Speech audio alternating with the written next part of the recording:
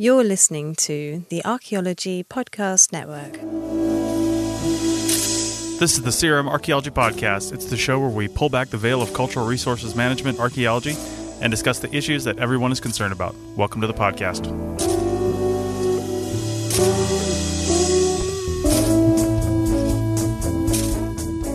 Hello and welcome to the CRM Archaeology Podcast, episode 145 for September 12th, 2018. I'm your host, Chris Webster. On today's show, we talk about the resistance to going digital in CRM. So, dust off your tablet because the CRM Archaeology Podcast starts right now.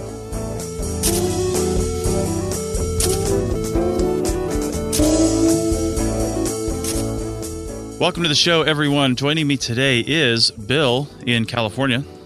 Good morning. And Stephen in Calgary. Hello. All right, guys. So we are recording this on September 9th, 2018.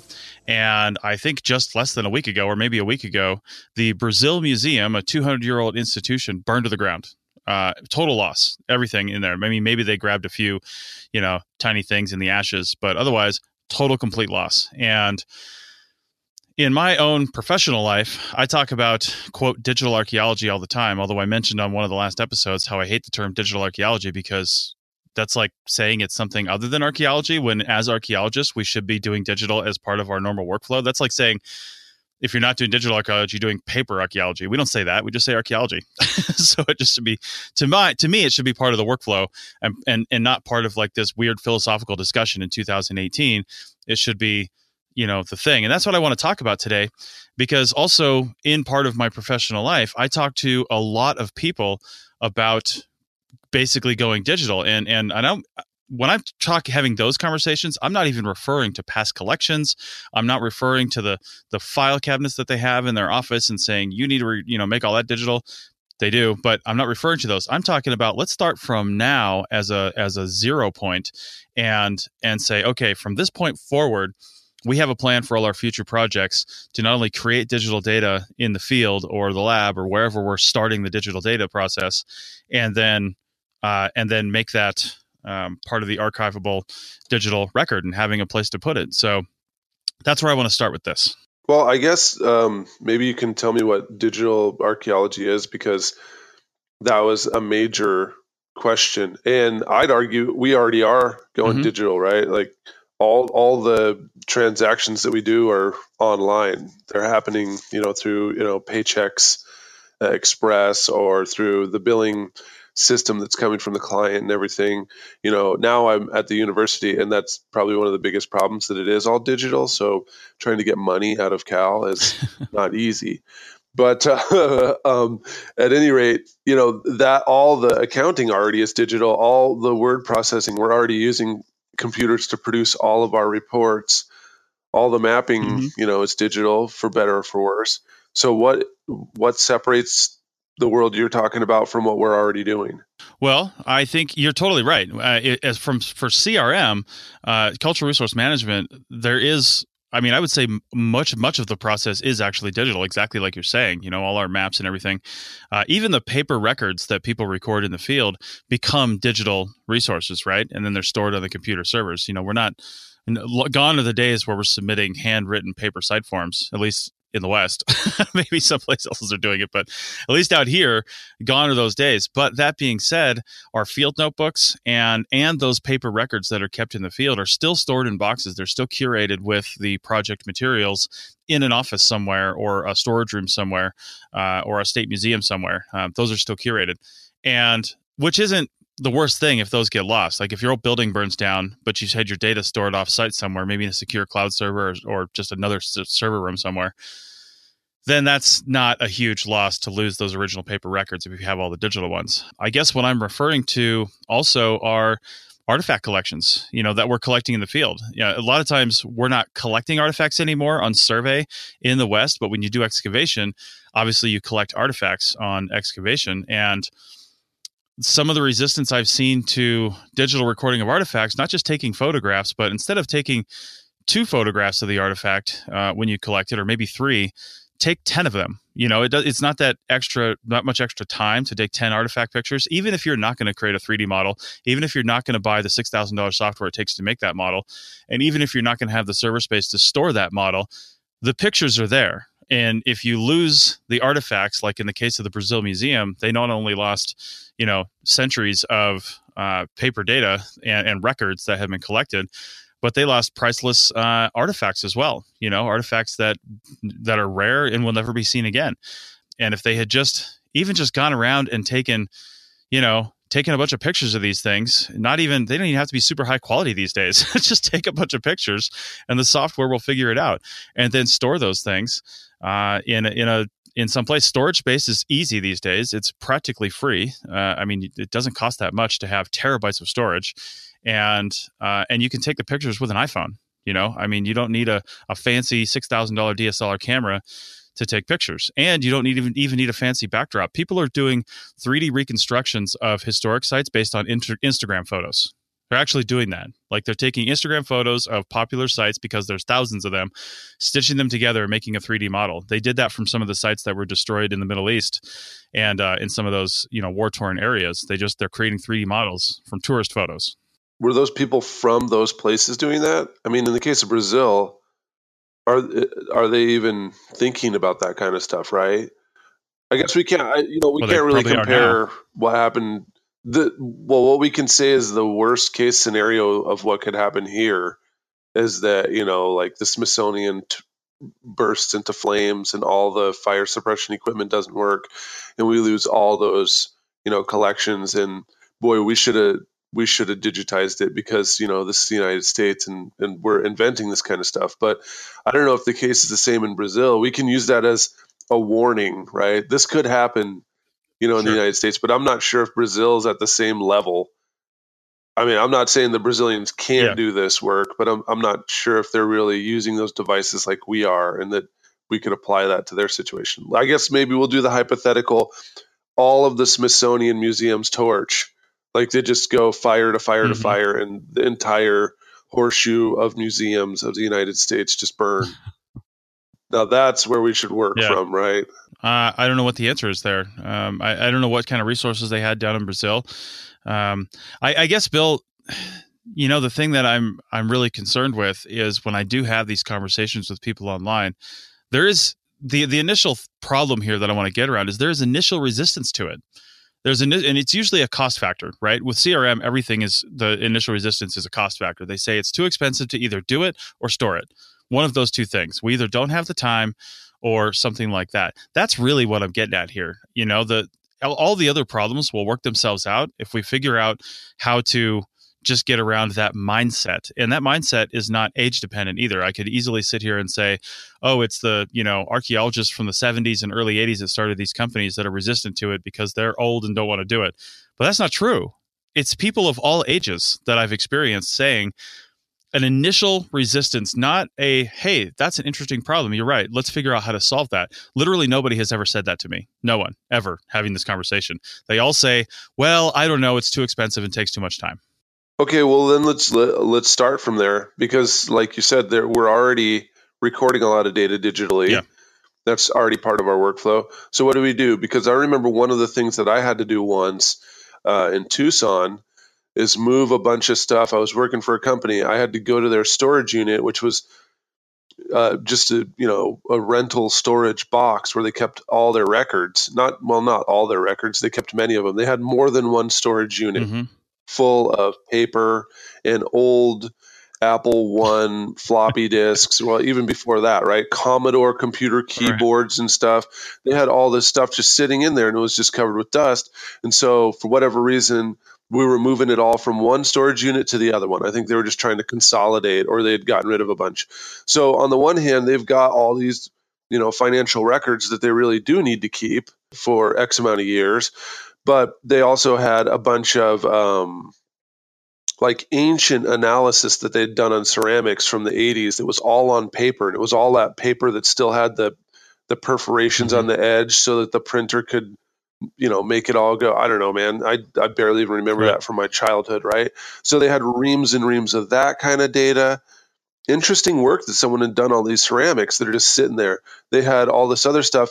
And then on top of that, they had 2002, Pentium 3 or Pentium 4s that were, just these old, devices that are trying to maintain, right? So if we start from today and we know that 20 years from now that's going to end up happening, how do we get around that? Like that's one question. I'm not saying that we shouldn't do this kind of stuff, but I just know that data migration is a big issue. Sure. And so how are we going to move forward if we do start today? Yeah, that is a fantastic question, and that's the kind of questions we should be asking ourselves. I think it's less of an issue than data collected 20, 30 years ago, because we really were in the dark ages and the wild west of data formats and data structure. It was really trying to figure out what are the best things going to be. But we've got some data formats and data standards now that have been around for 15, 20 years that are probably going to be around for another 15 or 20 years more. But the point is, that's just part of the conversation. It's part of your annual, or maybe, every 5 years, you do a checkup on your digital data and you say, okay, what are the common file formats now? Can we convert these things over? Do we need to? Are we replacing all the servers on a good schedule? It's just, you do oil changes on your vehicles like clockwork. You especially companies, because they know that if they don't have a vehicle, they don't have field work, and if they don't have field work, they don't make payroll, right? So if you think about your digital data that way, and again, it's weird that we don't, because that is the most important asset that we have. If you think about about it that way, then you start thinking about those questions. So I don't have the answers, if that's what we're looking for here. I'm trying to work out how we can get people to start thinking that way and to make it a priority in their lives and in their professional lives, to say, hey, we're having an office party next week and we should be figuring out our digital data structure because we don't have one. and to Stephen's point, in the comments here, he's asking about digital site forms. Are they structured data or just electronic forms? 9 times out of 10, probably 9.9 times out of 10, they are just digital forms. They're Word documents, which is not data. So everybody keep that in your head. Word documents are not data. So when you're having the conversation about born digital data versus creating digital data in the office, that's what we're talking about here. Born digital data, if done correctly, and you're not typing into a Word form in the field or a fillable PDF, and you're actually using a database-based structure, whether you're writing the database or you've got some skin over the top of it that's some sort of interface, that's creating data. And then from those data, you create forms. And that's what gets submitted. But the data is the only thing you really need to archive. You don't need to archive the site forms. You just need to archive the data. And that takes up, an entire project of 300 site forms will take up, a couple megabytes, and that's it. Well, so yeah, I mean, that actually, what I'm thinking right now, this could actually be one of the kind of things that the company lab person or lab manager or lab director could end up, that seems like it would be in that area, because I'm just thinking of who would be best able to do this. And all the lab people that I've ever encountered or worked with, they all were focusing on preservation and accessioning artifacts. So I know that there will be a learning curve and everything, and I know that the next scream would be that person already has so many things on their plate they can't possibly take another thing. But if all you're talking about is oil checks and all they're doing is just checking in with the cloud-based data management company or whatever to make sure that the plan is optimized or that they're not spending too much money, but also that their data is still there and it's being migrated. I mean, that it doesn't seem like that'd be such an onerous task, but then again, that's me telling someone else to do more work, and that no one meets that with a smile on their face. No, but it's again, it's about the mindset. You don't think it is doing more work when you have to go into the field and do survey, right? That is your work. That is your job. That's not more work. That's not extra work. And then processing the site forms at the end of the project. That's not more work. That is the work. Producing the draft report, producing the final report, doing the maps. All those are work. They're not extra work that's being asked to be done. So why is the digital preservation of someone else's history not considered just part of the job? Why is that considered more work right now? How do we make that just work and not more work? Right. I think the big thing is that it's more work because most people feel like they're doing it twice then. Like we already, like if you weren't indoctrinated into like a born digital system, like, if you were, I don't know, you started work in the 90s or something like that and everything was paper. then that you already have an established workflow. And it becomes more work to relearn a workflow because to that adapts to a digital system, because the way that we have things organized in our head as to how we do the process of recording stuff in the field and in the lab, and then putting it into a report, and then turning it into forms, and or going from forms to the report, whichever direction you tend to work. Moving to a digital system, particularly a digital system, if you have like a centralized repository, like site forms with the state or province or whatever, that forces you to basically you have to learn a new way of doing, because the way that you've been considering or organizing the data in your head for the past 15, 20 years, that doesn't work anymore, because you're the thing about structured data is that it has a structure, and you're not necessarily thinking about those archaeological properties in that way. So all of a sudden it's like, well, is that a site feature, or is that a structure, or is it both? Is that how do I categorize it? How do I have to enumerate it? Like, if it's part of a site, is it also part of the survey area? Is it, like if you're thinking about like multiple spatial areas, and I'm thinking in terms of like spatial data, because that's kind of the realm I work in. There are a lot of potentially structural issues of how we categorize things and count things that is completely, or can be completely foreign to the way that you've addressed it in the past. But all of a sudden, somebody else, and sometimes it's the agency, and sometimes it's, the person who made the database, is handing you a completely foreign structure, and it's why should I spend all my time readapting the entire way that I record stuff when, like I already had a system that worked. I can help you with at least one part right there, because if you're using a system for digital data collection in the field that requires you to collect stuff in a different way than you're used to, then it's not the right system. There's definitely systems out there. Wait. When I was using tap forms. You don't get the choice. Because if you're working with a state or like a regional database, here's how I do my site forms. When it was a piece of paper with a blank line, you could put it, write it in any given way, right? Like, Sure. But now it's like, no, it has to be, it can't be a float. It has to be an integer. Or, it has to be text.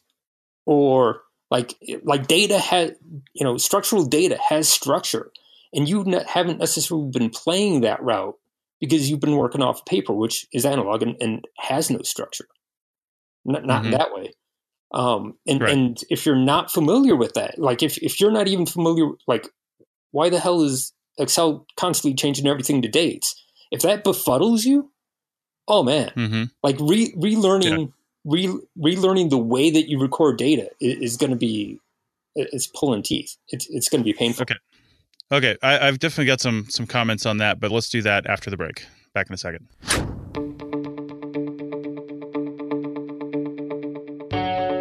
Hey, podcast fans and digital archaeologists. Have you heard about WildNote? It's a data collection app that works online or offline on your smartphone or tablet, iOS or Android. It allows you to collect field data easily, manage data efficiently, and generate data reports and site records effortlessly. We have a growing list of state site forms built in for your use, and some generic forms that will work anywhere. Check out the shovel testing and photograph forms. You can get a free all-access 30-day trial today by going to wildnoteapp.com. That's wildnoteapp.com for your free 30-day trial. Now back to the show.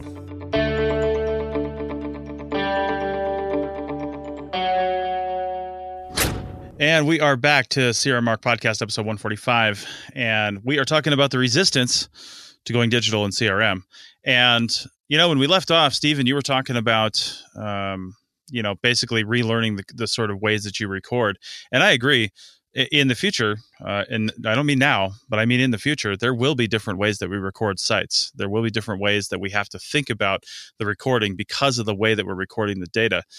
And however, right now, even 7, 8 years ago, however old the iPad is, because I got one when it first came out, and then tap forms came out shortly after that. So I was using tap forms for like 6 years. And one thing that I did to help create my forms in the field and recreating the structured site forms that we have here in Nevada and California, I created those on tap forms. And you're right. Sometimes I would choose that this entry field is going to be number only, or this entry field is going to be text plus numbers, or this entry field is going to be all caps, whatever the hell the case may be. But I only did it when that totally made sense. Like, for example, I have seen some people's digital data entry systems where project number is number only because they didn't know what they were doing. They didn't realize that a project number could have letters and words in it, depending on the company. So you make it more flexible by saying, okay, this is text entry. Sure, you're not writing it by hand, but on a paper form, essentially every field is alphanumeric text entry or text or number entry because you can write whatever the hell you want. You can draw a little picture if you want. You can do that same thing on a digital entry form, which is adding all that information to a database that it's creating in the background. And then that database that you have, even if it's your personal company database, can be mapped to a state or agency database and then flow right into that pretty easily, actually. And it shouldn't take any manipulation whatsoever. And I was doing that with tap forms, a really kind of not made for that sort of thing program. That's why I'm not using tap forms anymore. But the other advantage to that is, let's say the agency sends out these the Nevada IMAX form. The BLM sends out the IMAX form. Well, the IMAX form makes little sense in the flow of the recording. It's got some stuff at the top, some stuff in the middle, and some stuff on the bottom.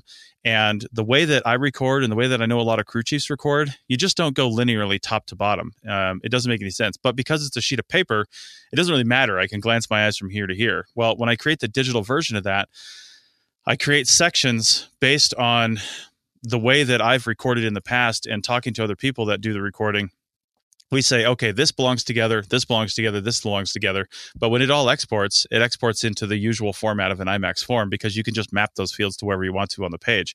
So I think going digital in the field from the recording standpoint is actually a lot more flexible than paper and a lot more intuitive than paper because it gives you drop-down menus where in some cases on the form, you had 16 things to choose from, and that took up a huge amount of space on the form because they're all checkboxes.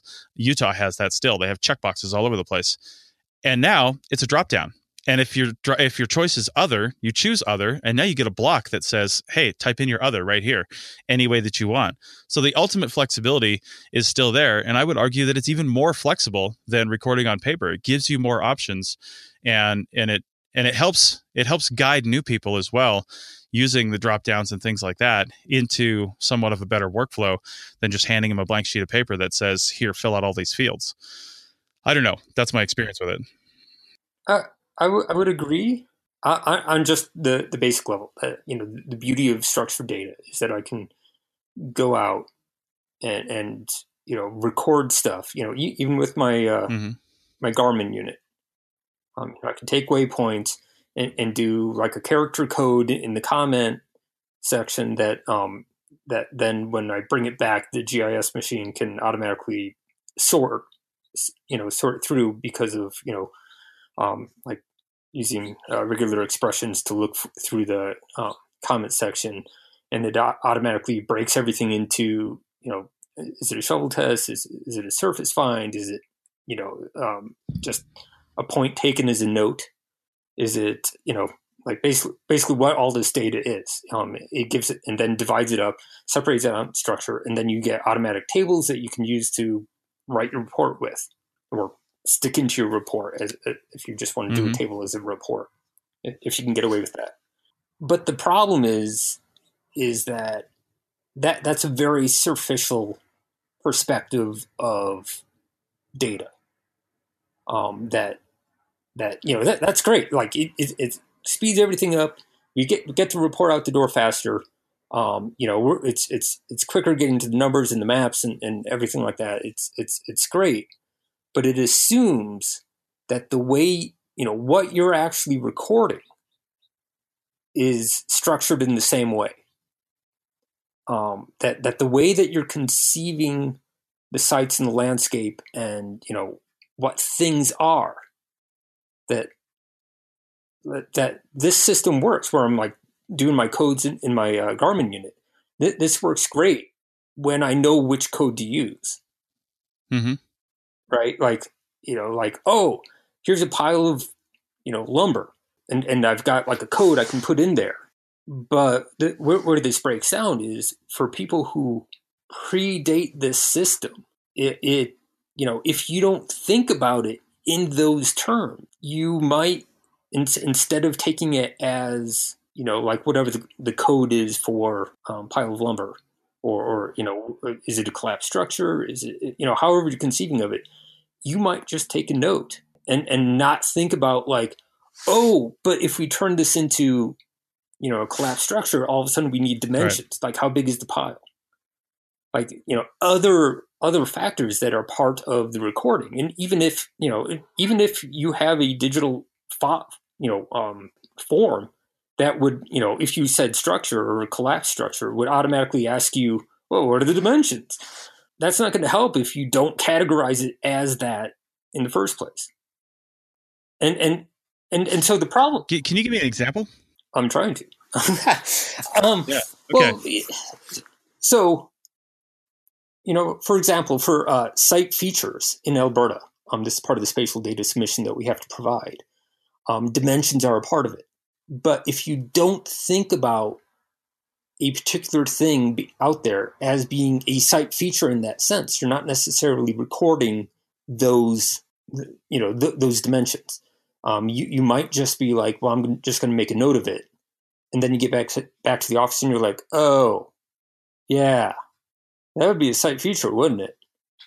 Okay, well, Yeah. What are the dimensions then? Okay, looking at photo, like looking at your breadcrumbs on the GIS, trying to measure between when you walked around it, and you come up with like stopgap measures of like trying to determine these things, and that's the problem. The problem isn't lack of flexibility in the software itself. The problem is that the structure of data affects how your particular workflow, the way that you conceive of the properties, the archaeological materials in the field, needs to reflect the structure of data that as you need to report it, because now you're reporting data and not just a report. If it was an analog report where you just write a paragraph describing it, that becomes a lot easier.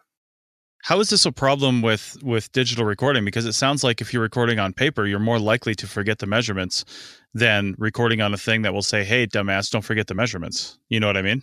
Well, that's a really good question. And I think the answer is kind of a horrible answer. It's actually that when you were doing things on paper, you could get away with not including stuff. Like if I'm giving a verbal description of something and I miss one field, everything doesn't go to shit, right? Yeah. Like I can, and people be like, oh man, it would have been nice if you would include the dimensions on this. Mm-hmm. What kind of digital entry system would go to shit if you didn't take the dimensions? The ones that I use, they're not required fields. It's totally flexible for the user. You can still save it and move on and forget everything. It's going to prompt you and say, hey, these fields now exist here because you entered this piece of information. And if you don't fill out those fields, it's the same thing as not taking the data down on paper or whatever your medium of choice is. It's still the onus is on the person, which it sounds like this is what you're saying too. It's a huge training issue. The onus is on the person to actually do their job correctly and think about these things in a way that they need to be thinking about these things. I don't know that paper or digital can fix that. That's the person. You know what I mean? And from what I can see, digital is actually a better checklist on that. Yeah, I totally agree with you. My thought is that when things were in paper, and I can say this from experience because, I actually started running projects when everything was on paper still. Yeah, a lot of people are still doing that. Yeah, it didn't work, but, it's like a lot of submissions and forms and everything was derived from paper. I think that paper, because paper is analog, it allows for that gray middle where you can do things the wrong way and not get called on it. Whereas, if it's like a digital submission, like you are submitting, you're like beaming digital data back to the mothership, and you left a particular field empty, and that field is required and has always been required, but you might not have ever filled it out. Like this is going to puke. So I'm confused. We're talking about the resistance to going digital. It sounds like you're saying the plus of paper is I can forget stuff and not be held accountable. No, the resistance to going. The resistance going to data is that it forces you to rethink how like data structure goes, and I'm trying to think of a good way to doing that. I've worked for several companies that had, in quotation marks, extra fields. So there were extra boxes that we were supposed to be filling out, but no one ever did, right? And so some of those were conditional, right? Like a locus box, and you were supposed to explain what locus you were in. Well, you don't always have loci, but your paperwork a lot of times will still just have that anyway. And, no one ever has to fill it out until that day they do have to fill it out. And it's been 3 years since anyone used the locus, and so they can't really remember how they were supposed to be, grouping features and point provenience things on the landscape to make loci. And so it's just kind of like, well, is this a concentration of excavation units, or is it just a region of analysis that we've decided to choose at the site that this is where we're going to dig, or is this, like, how are we categorizing this, right? But then, crew chiefs just start using the locus box, locus A, and maybe that's just where we park the trucks, parking lot A, where we're going to do some excavation units there. That's essentially locus A, right? But then maybe in 1996, when the guy first made that locus box, it actually did have a scientific meaning because we were at this big area with many different features, and it actually meant, constellation of archaeological features associated with one time period, blah, blah, blah. But, that's been 20 years and no one actually knew that. And so they're not using it, right? So this company could have been recording loci for years and years, a decade or whatever, right? And in their reports, they're talking about locus D had check dams and this and that and linear features and all these other things, right? But nobody really knows what those actually mean. And then in 2018, we're saying locus A is, where the backhoe was digging along with there was a crane and a concrete machine. And that's where archaeological monitoring was happening because that was a concentration of construction activities, right? So I can see how that would be one of those ones. What if I'm trying to think of, how this would all play out. Like, it's not really, you can't really compare your data across years because people haven't been consistently using that box. And then we actually don't really use that box. But what if our digital app forces us to always click locus or NA, right? Mm-hmm. Otherwise, you can't beam it back to the mothership. Well, then no one actually really knows how to use locus, and they still continue doing it arbitrarily. Or choosing NA and then getting back to the mothership and being like, well, actually, this does qualify as a locus. I read that report from 96, and this is what a locus means. Oh, okay. And then you go back and change all the data, right? I guess some of the advantages I see to digital, and I was doing this in tap forms, and we're doing this on the WildNet platform as well, and other platforms are doing this as well. You have a lot more flexibility with what you can put in there versus the paper form, because with paper, you're obviously limited on space. And when you hire out for a project, I've worked for a number of projects in the West before I started doing my own thing, where you don't never go to the office. You show up as a shovel bum in the field. You're handed your own stack of paperwork or whatever you're going to do for the day or for the week or for the session. And then you go out there and record. And there's a decent chance that some people on that team have never worked in that state, never worked with those forms, and never seen anything. Now, if you're an archaeologist, chances are how to fill out most of the stuff on that form if you've done that stuff before in other areas, because it's not rocket science. They just call it different things and they put it in different places. That being said, in a digital format, you can put in helper text. You can put in all these explanations that the pros, the people who are experienced, are just going to sail right on by.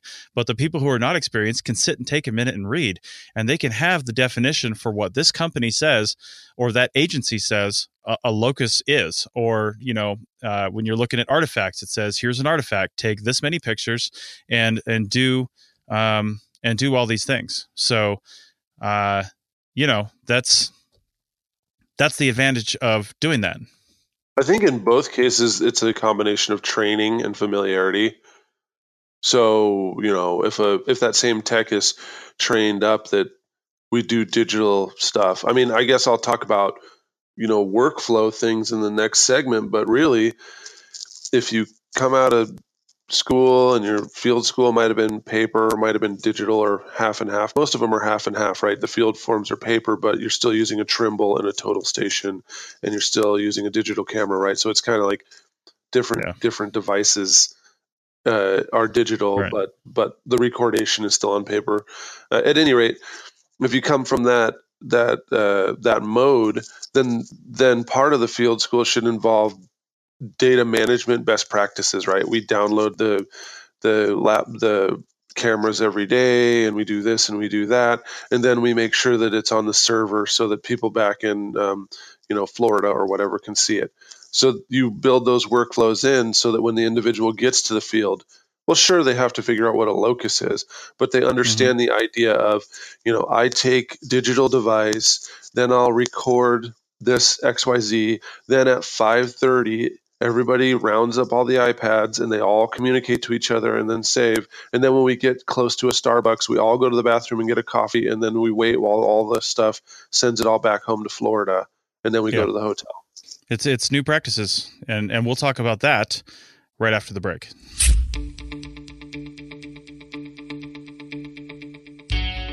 Hey, podcast listeners. Do you find yourself wondering what the latest tablet or smartphone could do for your business? Wonder what GPS to pair with your device? Just trying to figure out how to go digital in the field without breaking the bank and or making a bad investment? Or did you find a technology company to work with but just aren't sure the questions you need to ask during the initial conversation? Well, you're not alone.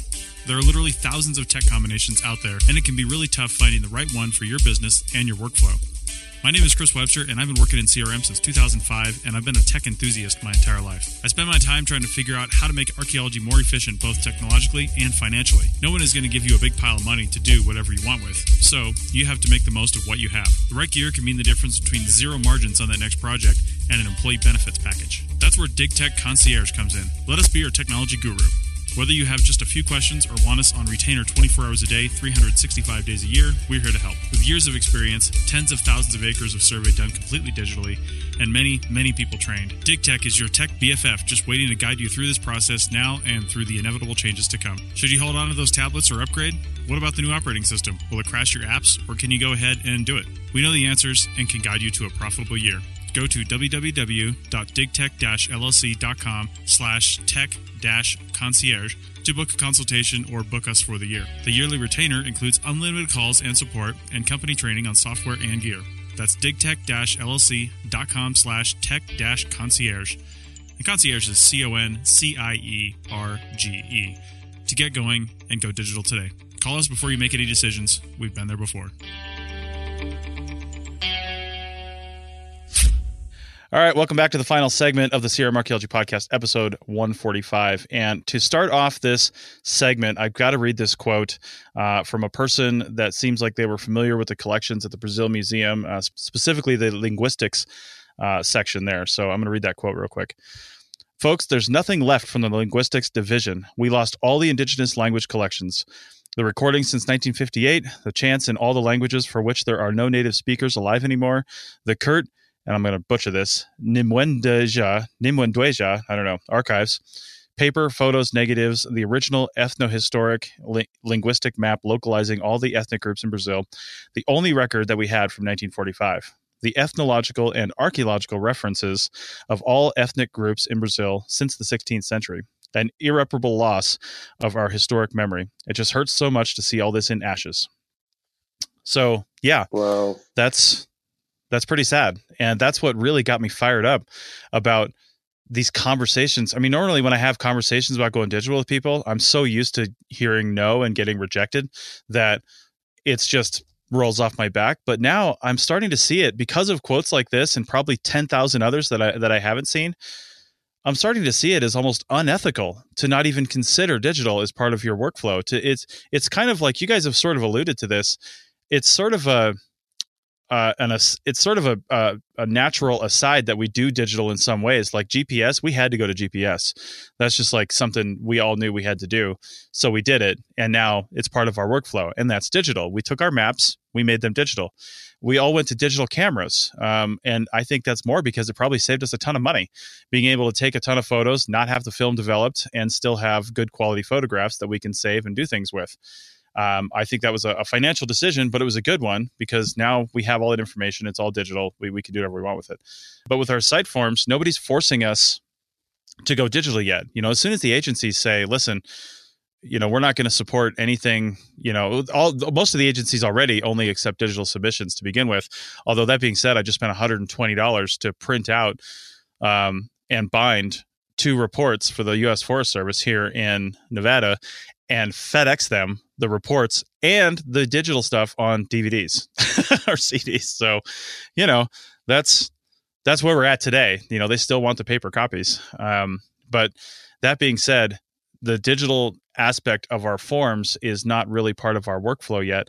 And that really surprises me because I see site forms as a checklist. That's all it is. It's a checklist. A site form is, after the checklist is complete, the site form becomes this thing that other researchers can look at and say, okay, I understand that it was this kind of site. There's these things about it. Here's the recommendation, all these things. But before that, for the field workers, the field technicians, it's a checklist. And if you look at it as a checklist and you create your digital site forms on whatever database application that you're using, if you create those and think of it, really, this is a checklist. This is something that has to be done.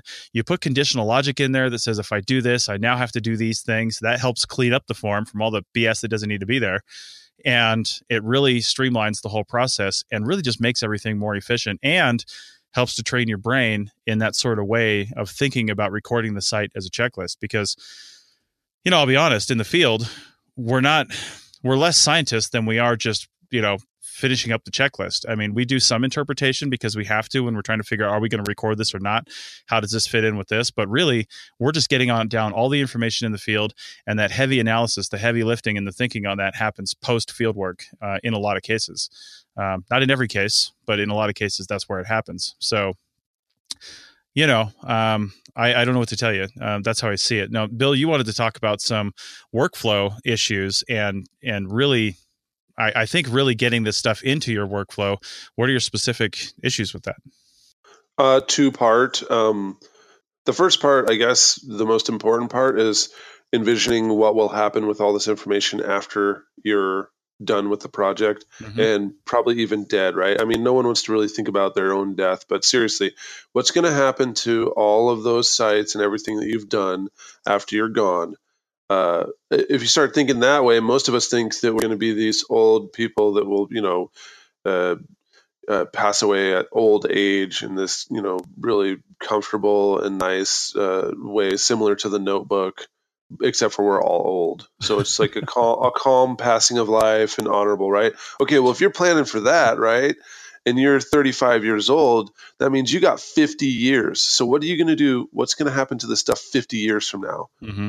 The reason why the government agencies want those paper copies is because they believe that 50 years from now, those paper copies will be the only thing that are left, because they've seen so many different other kinds of database systems and Commodore and Apple and different Pentium renditions and PCs and all this different stuff come and go. And all that stuff is gone and in some kind of junkyard right now. No one knows how to use these floppy disks that are all deteriorating and flaking all apart. And there's no database that anyone knows of where this stuff exists in, PC 1995 file formats, right? Mm-hmm. So we can't even actually look at that data anymore. The paper's like all we've got. I mean, there's a collection that I'm working on right now with some students, and the site was part of some monitoring that was done in 1978. No one has any idea, as far as I know, where the original artifact catalog's at. There's no digital copy, there's no paper copy, there's nothing, right? So they did fortunately write a report that has been in the San Francisco Library and the campus library at Berkeley, and it's been scanned and digitized, and it's on what is it? The Hathi Trust? I can't remember. Mm-hmm. Anyway, it's online, right? So that report is pretty much all that exists of this collection that has all kinds of awesome artifacts, and it's 2 pallets with like 40 something different boxes of artifacts, thousands and thousands of things. The only thing that's left is the report. Yeah. So nobody knows all the data. There's no way we could redo their statistics without re-evaluating the entire assemblage. We don't even actually know if we have all of the things, right? And this is only 40 years. So planning ahead, what's going to happen 50 years from now with that data? Have you printed off paper copies of that stuff that have a likelihood of surviving? Have you saved it in the kind of format that hopefully this corporation will last 50 years? And in the tech world, it's like, create a big idea, hustle a bunch of money, prove yourself, and then sell it off to Google or Amazon or somebody, and then rinse and repeat, right? Well, we don't even know if Google's going to survive 50 years. So, like, what are you relying on, right? That kind of long-term scope, and seriously, paper has to be part of that. That's just all there is to it, because paper will last 50 years. I've found it at archaeological sites that are more than 100 years old. Paper can make it. So then the other thing is, how are you going to set up your workflow in the near term on the day-to-day basis so that you can even be recording and saving that data daily so that it doesn't get messed up, and so that you don't have a miniature disaster where you lose your information? So that's the kind of day-to-day workflow. That how do you handle your digital stuff? Like, do you wait all the way until we get back home from the field to back up those GPS points? Or is anyone writing any of this stuff down? Is anyone using their phone to back up some of these, smaller file types so that it's on multiple different devices? I mean, you can use your phone's Bluetooth more readily, and if you've got an Android, you've got plenty of space to back up PDFs and another Excel file. So are you using that kind of stuff, communicating with the tablet to create a temporary backup? So even when you are in St. Croix or out in the desert, you still have stuff backed up. Like, are all those kind of things happening on a day-to-day basis so that it's even possible for you to have something that you could ever save for 50 years? Yeah. Well, okay. So let me address the first question that you had there about, paper's going to be the thing that lasts. I don't disagree with that. That is the one medium that we have that you can always read, as long as people still don't forget how to read in 50 years. You can always read that. You don't need special equipment. It doesn't need anything else. It can be sitting there on a table now and sitting on a table in 50 years, and chances are the population of 50 years will be able to read that document. There's very, very little chance that they won't be able to. So that is true.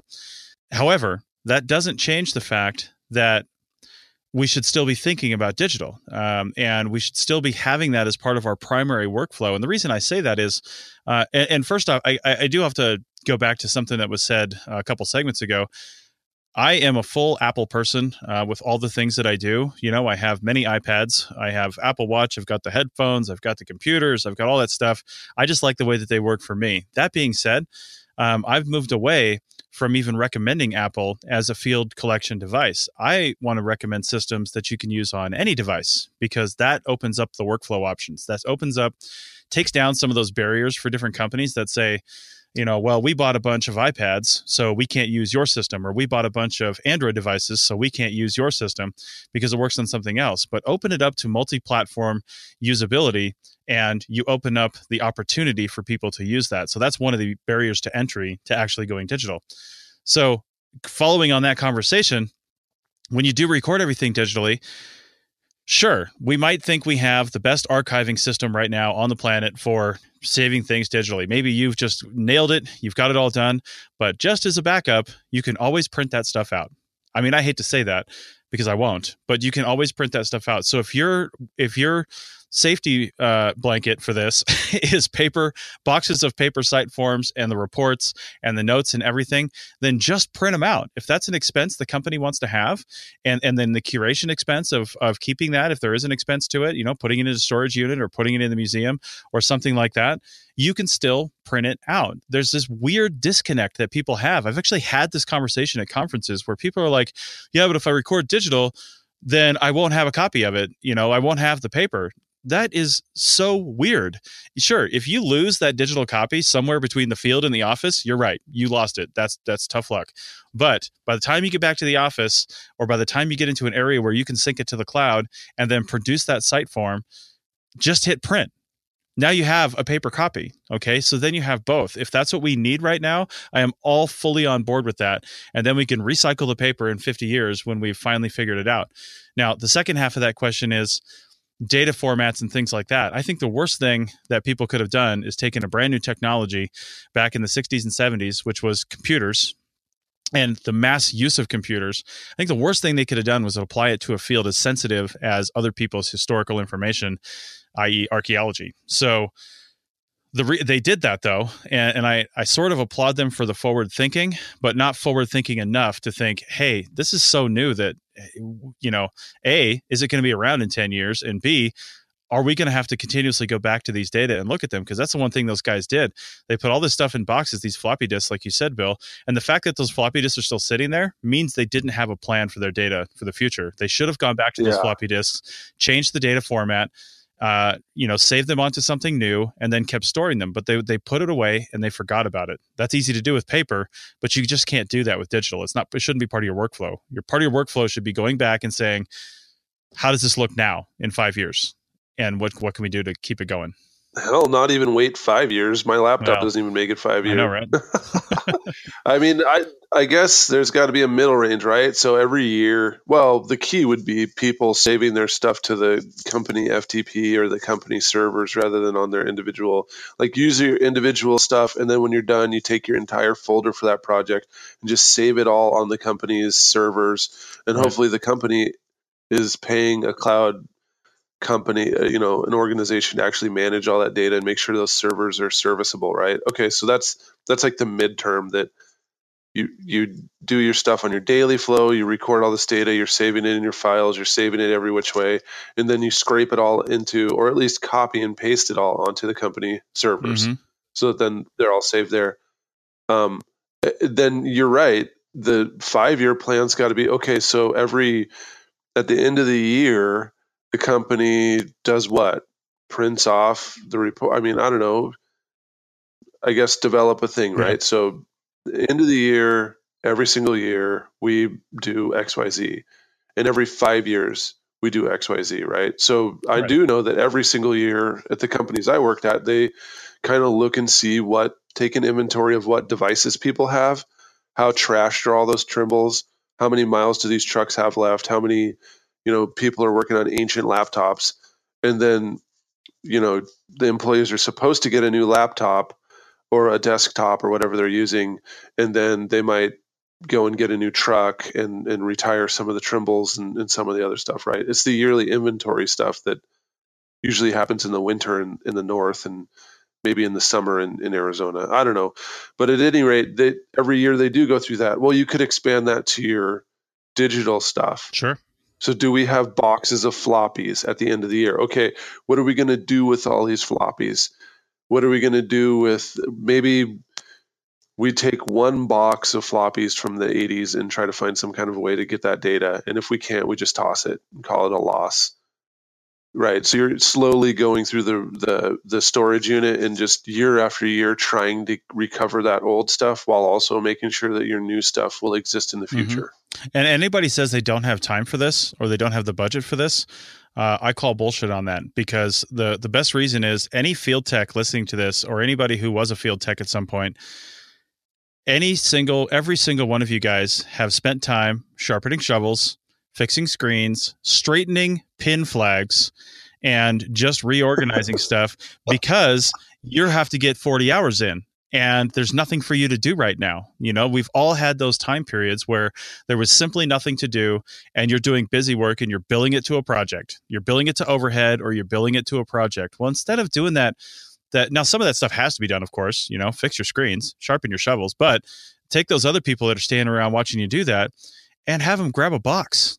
Have them grab a box and go scan it, pick up a high-speed scanner or just use an iPhone with Dropbox on it. The document scanner on that is phenomenal. My Civil Air Patrol Squadron, that's all we use to scan documents is on iPad mini. And we scan our entire record. And Air Force checkable once a year record that they've accepted. We do it with an iPad and Dropbox. So it's not hard. It just has to be part of your workflow. That's all we're saying.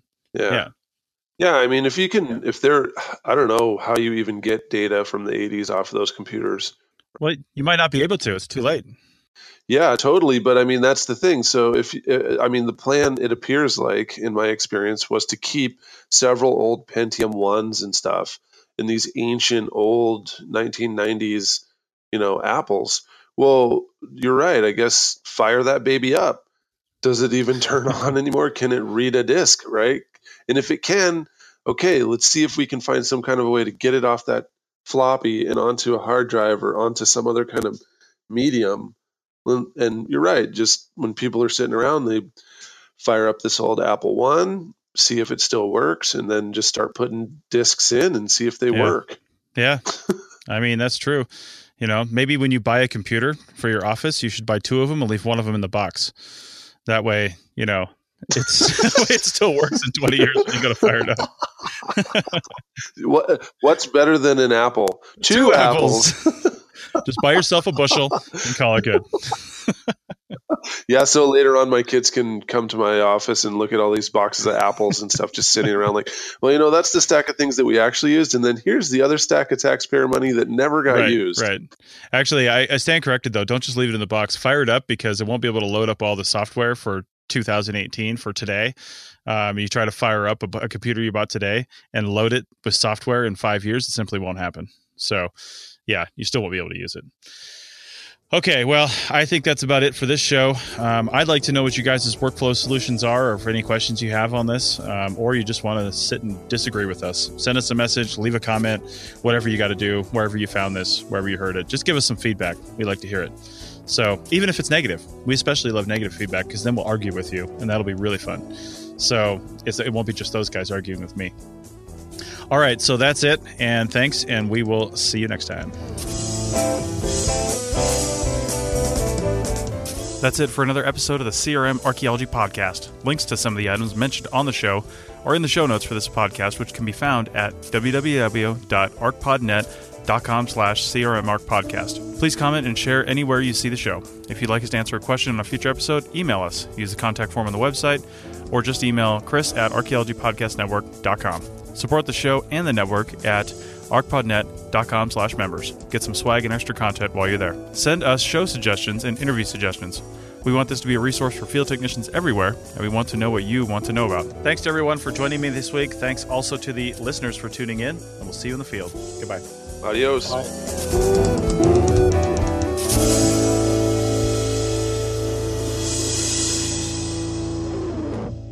This show is produced and recorded by the Archaeology Podcast Network, Chris Webster and Tristan Boyle, in Reno, Nevada, at the Reno Collective. This has been a presentation of the Archaeology Podcast Network. Visit us on the web for show notes and other podcasts at www.arcpodnet.com. Contact us at chris@archaeologypodcastnetwork.com. Thanks again for listening to this episode and for supporting the Archaeology Podcast Network. If you want these shows to keep going, consider becoming a member for just $7.99 a month. That's cheaper than a venti quad eggnog latte. Go to arcpodnet.com/members for more info.